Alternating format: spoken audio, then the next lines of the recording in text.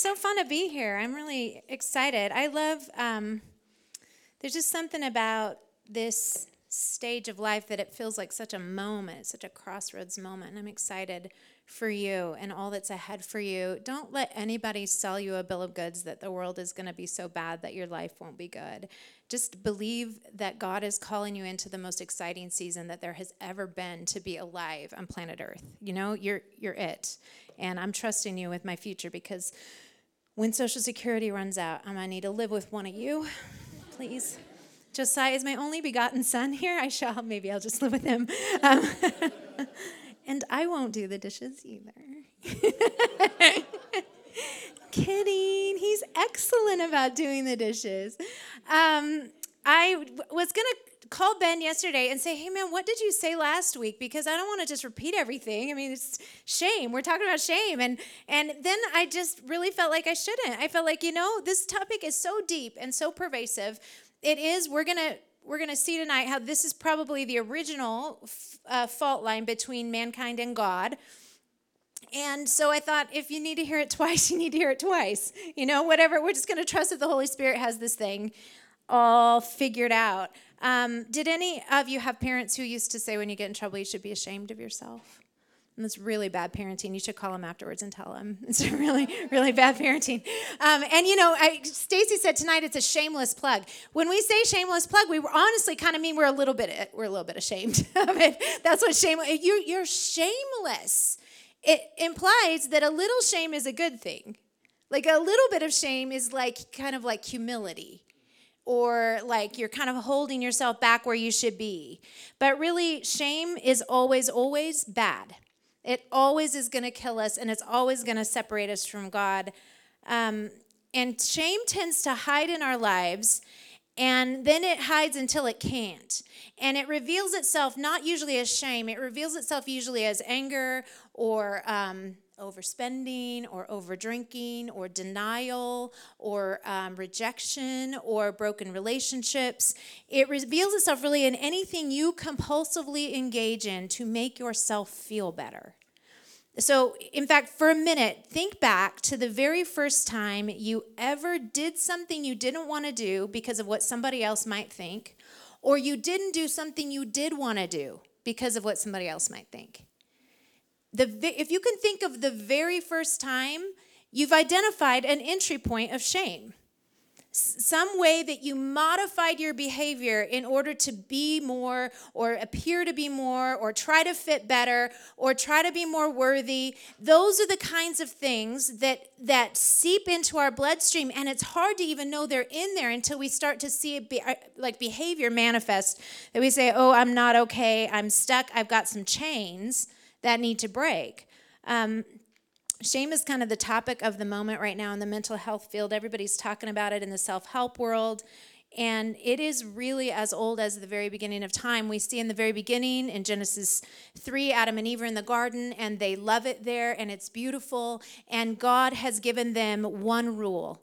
And outside of the one rule, there are no rules. They are as free as you can be. In fact, I remember a friend of mine said, I could never serve your God. I'm just too much of a free spirit. And I was like, oh, you are not as free as God. I mean, he's the freest spirit there is. God created us to live in freedom. One rule, and the one rule is don't eat the fruit of this tree. Don't do it. And so, Satan comes in and tempts Eve, and she eats, and Adam eats after.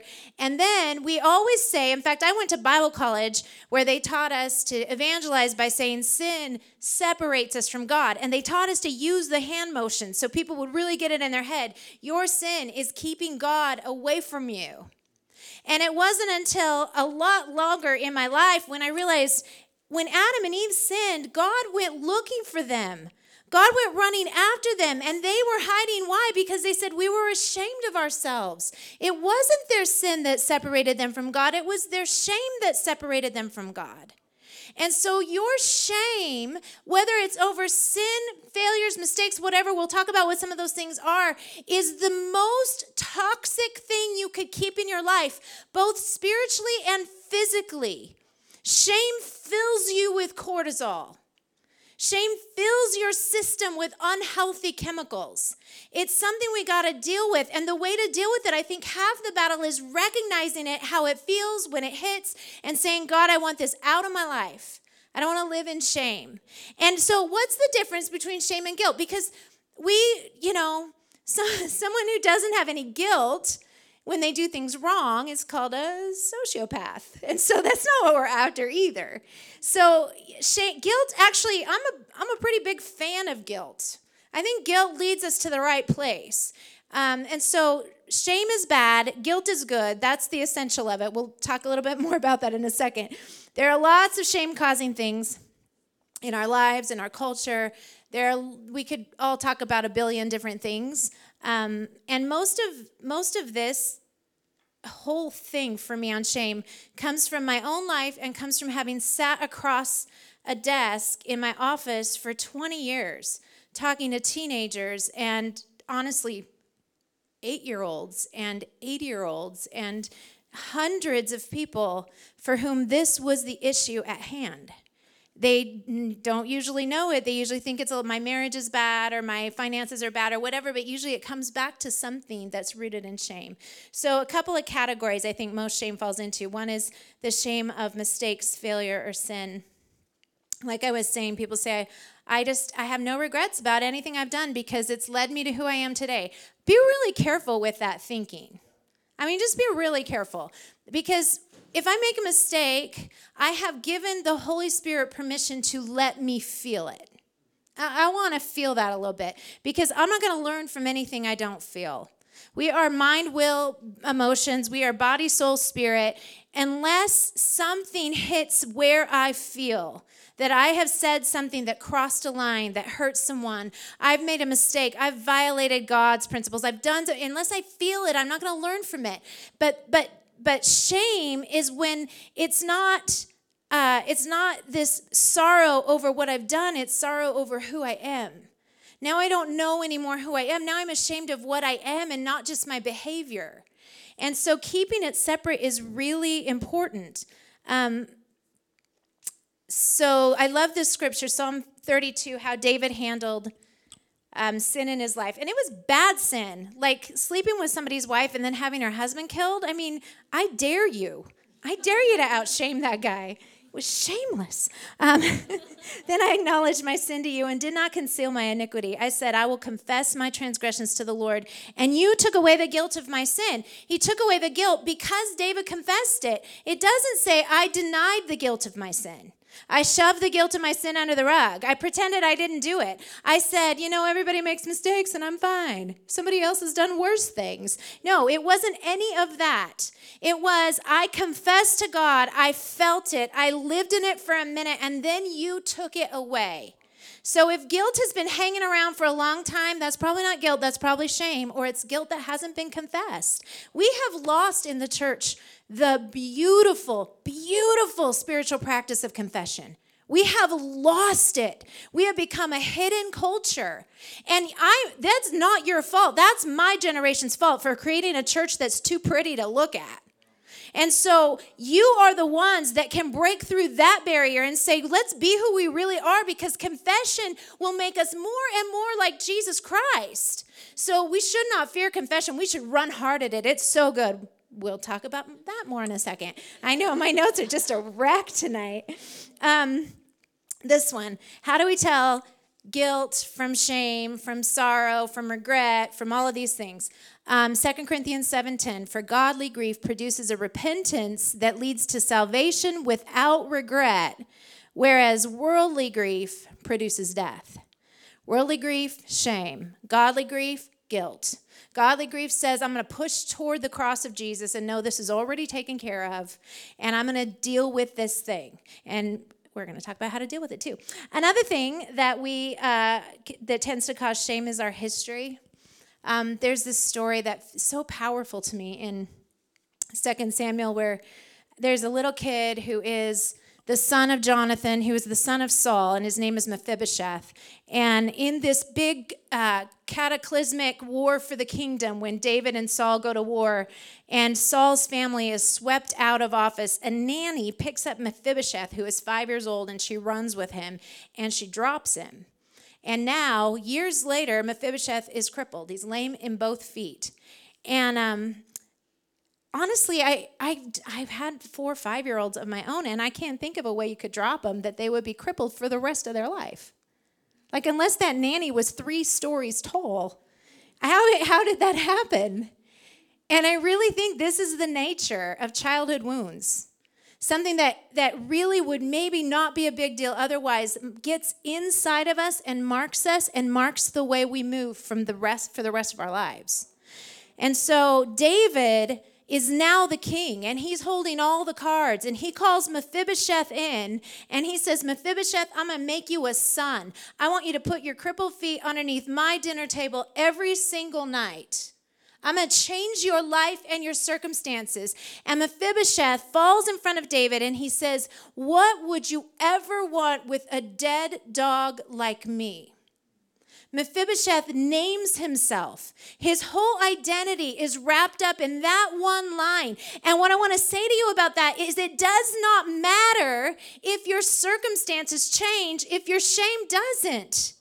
Mephibosheth carries his shame right into the palace. It doesn't matter that now everyone loves him. It doesn't matter that now he's going to be the son of a king. Internally, he knows he's a dead dog.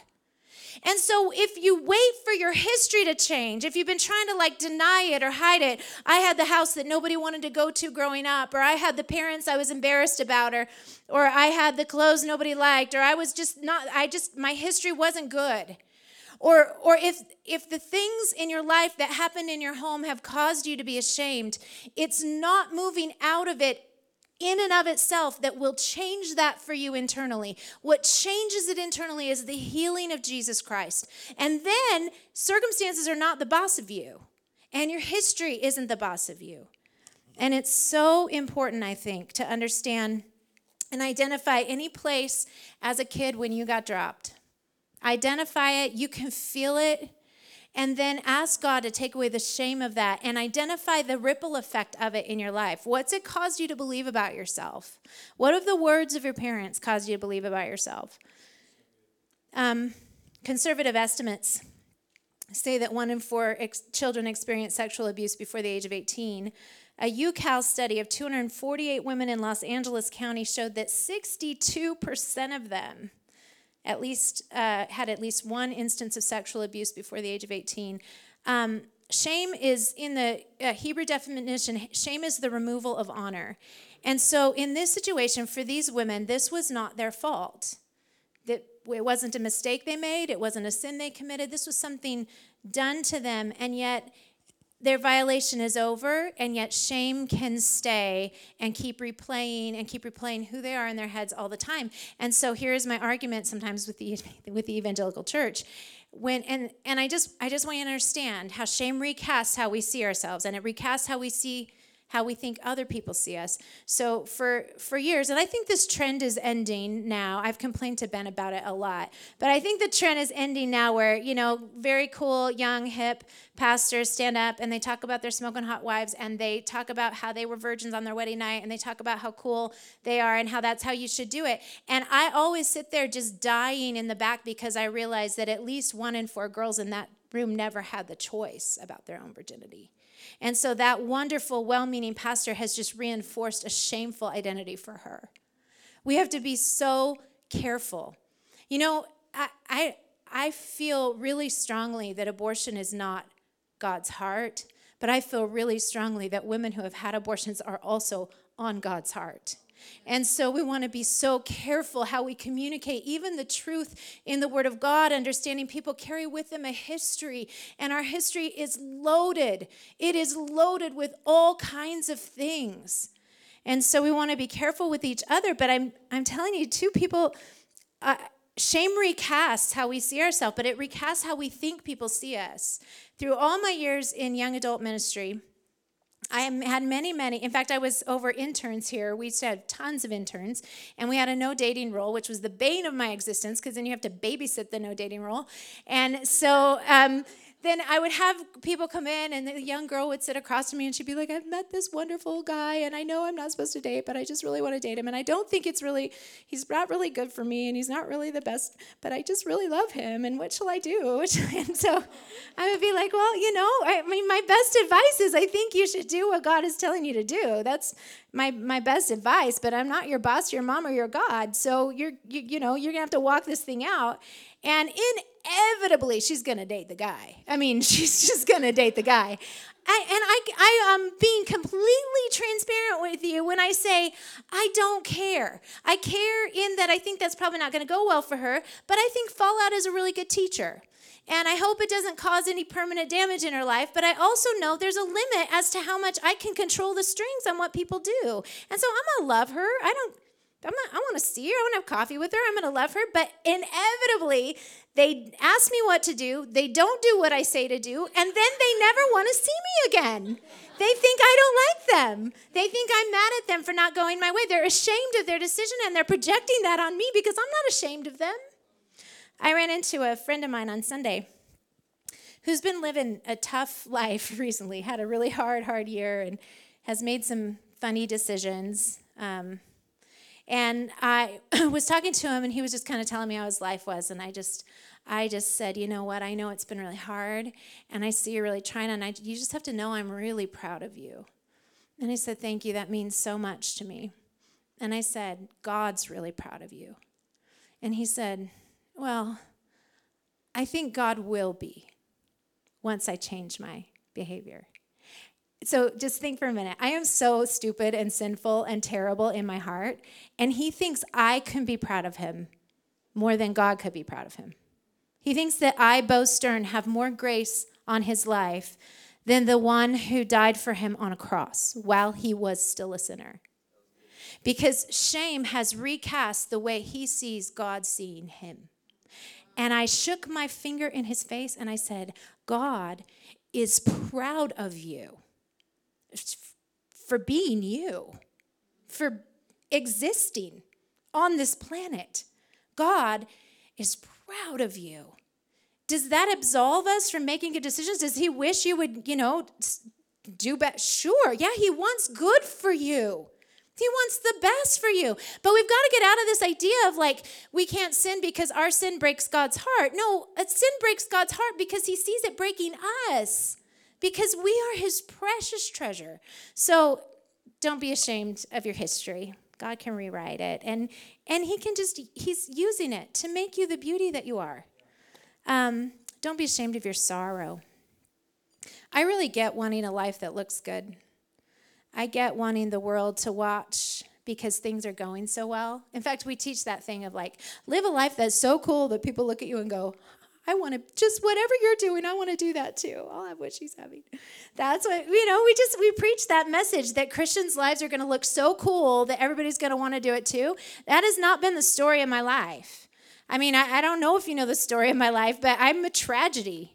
And I had to get used to it. I mean, for a long time, I think people looked at my life and thought, oh, that looks cool, kids and marriage and whatever.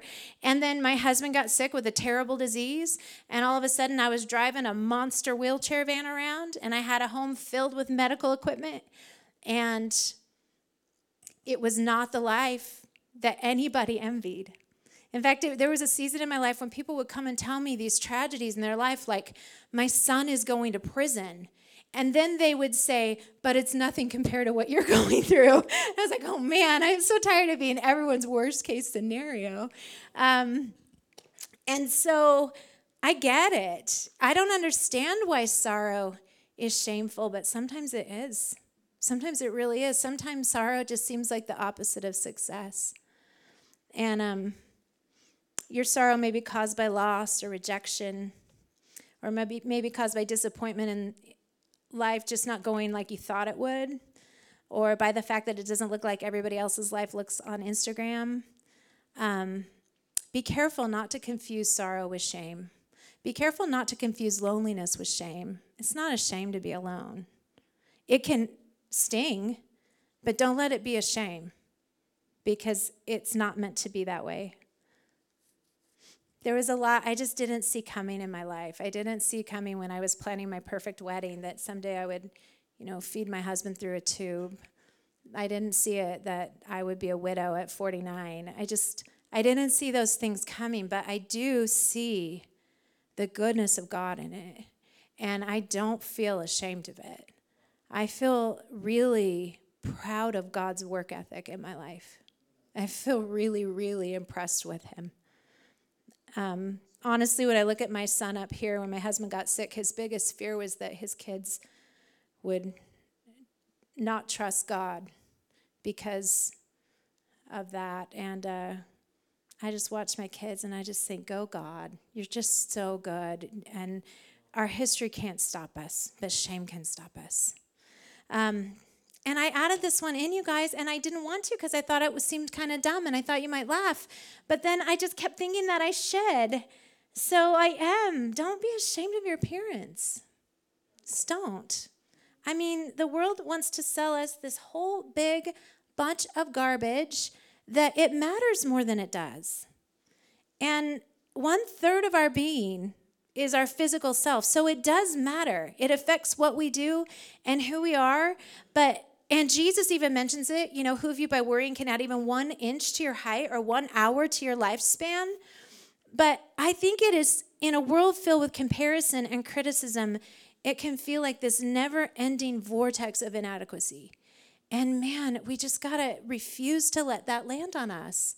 I read a quote by a photographer today who said, I have never seen a truly beautiful woman because I always know there's a prettier one around the next corner. Oh, who wants to live like that? So dumb. I want to be who Jesus made me to be. And I want to be the best that can be, but I don't want to be better than that. I think some of us are trying to be better than Jesus made us to be. So it's easy to say, don't be ashamed. How do we deal with it? When Ben and I did the workshop at Winter Camp, I don't know if any of you were there, but it was wonderful. But they kept asking questions, and we were running out of time, but they had so many questions, and I felt like every question we answered, more hands went up the next time. But the question was always some variation on, so what do I do if I can't get out from under shame? No, I mean, what do I really do? No, but really, what do I do? and that workshop is also famous for someone having asked the question, did either one of you have sex before you were married, and do you regret it? So first time I was ever asked that in a workshop. In any setting, I'm pretty sure. I don't think I have never been asked that. So 3 things shame needs to thrive in your life: secrecy, silence, and judgment. Those 3 things will keep shame alive and well in your life: secrecy, silence, judgment. So here's how we get it out of our hearts, where it hunkers down and causes us anger and pain. 4-step way out. First one is reach out to someone you trust and tell your story. It's really important that you reach out to someone who's going to encourage you, though. So you pick that friend wisely.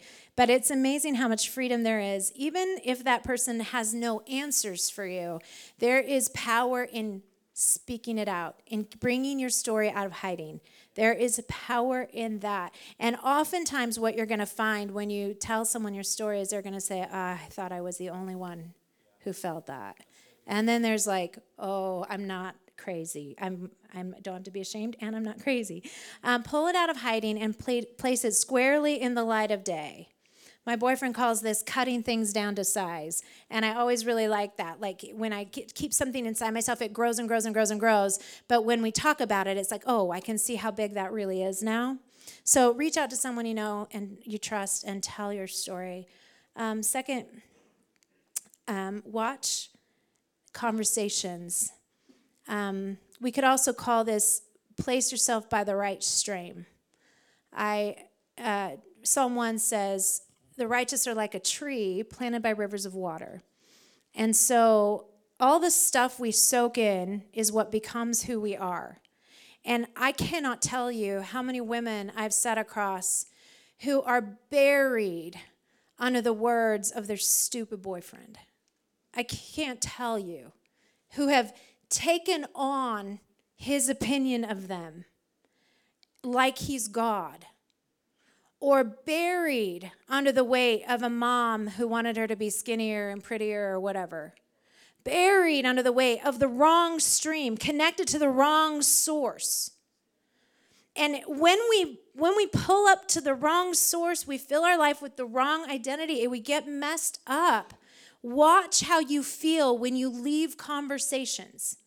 Watch how you feel about yourself. Pay attention to it.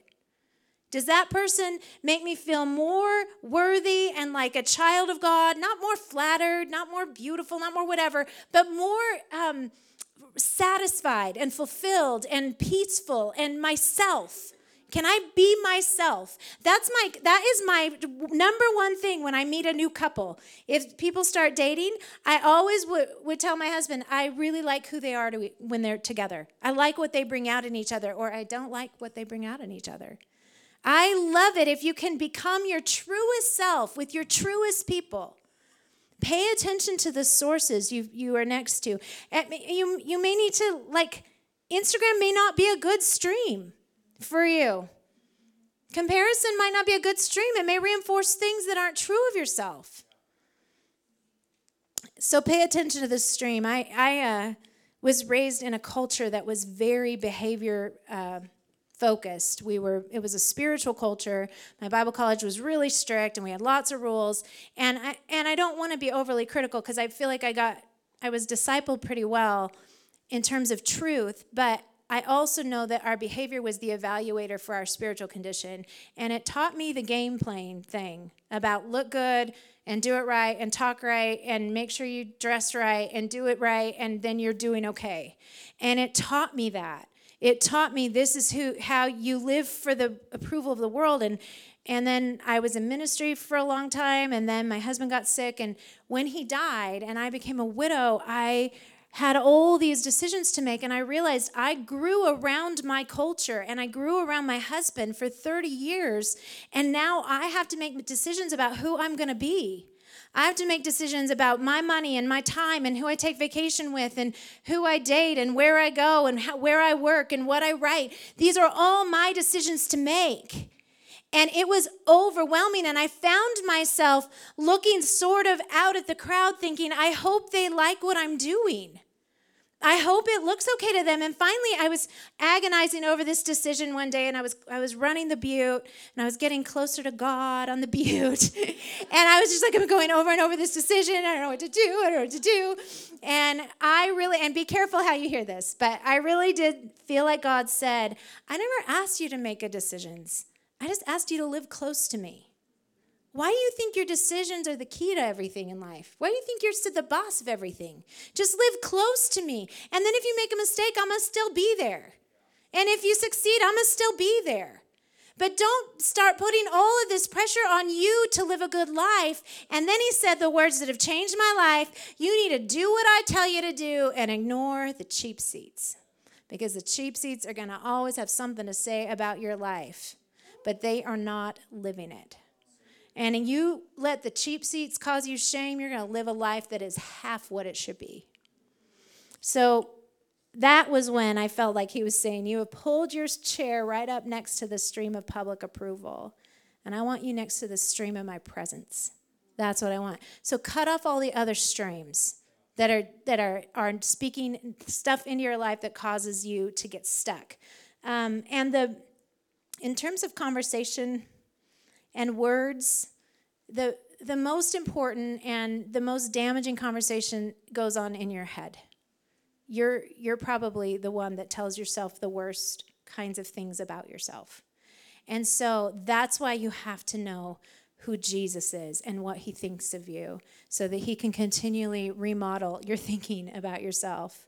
Change your words about yourself and to yourself. I have a friend who always would call herself stupid and fat and just so many things. She just would always do it. And finally one day I just said, no more. I would not let anyone talk about one of my daughters like that. I would not let anyone talk about anyone I love like that. And I will not let you talk about my friend like that.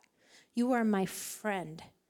And those kinds of words, you do it on your own time, but you don't bring me into that. Be that kind of stream for people. You just gotta. We got to do it for one another. The world's hard enough. 3, build a good bullet. If you have some kind of issue in your life that comes back over and over again, and you find yourself like you're sitting in the car and all of a sudden at a stoplight, and all of a sudden some kind of thought comes in reminding you of something stupid you did, or something stupid you said, or something that was done to you, something that's shameful, and you feel that icky feeling, build a bullet that you can shoot into that situation. I have a friend who would not mind me telling you this story. She had an affair, and her husband just so graciously stuck with her and forgave her, and they were doing really well, but she still just cannot get over that. And she has a sister who keeps telling her, that's who you are. That's who you are. You're an adulteress. That's who you are. And so finally we sat down and we built a bullet for her. For every time her sister spoke into her mind, and every time it came into her mind, this is what you're going to say to yourself. One of the most shameful moments in my life was when my husband was just, probably 3 months before he died. And I don't know if you know ALS, but it's Lou Gehrig's disease, and it just paralyzes you inside your own body until only your eyes and brain function. He was just, taking care of him was just the hardest thing that I've ever done. It's just really difficult to be in charge of someone who's that profoundly disabled. And all the decisions were life or death decisions. And we hired a caregiver late in the process, and because of some stuff in her personal life, she quit one day. And I had an absolute meltdown. I just was like, how will I ever do this without help? Because I just had 40 hours a week when I had a break that I didn't take care of him. And I just was crying, and it was just a meltdown. And Steve was trying to comfort me. And I looked at him and I said, you have no idea what I'm going through. I said, to a dying man. And when he died, he was so good and kind and forgave me, and I asked forgiveness. But it replayed in my head like a million times.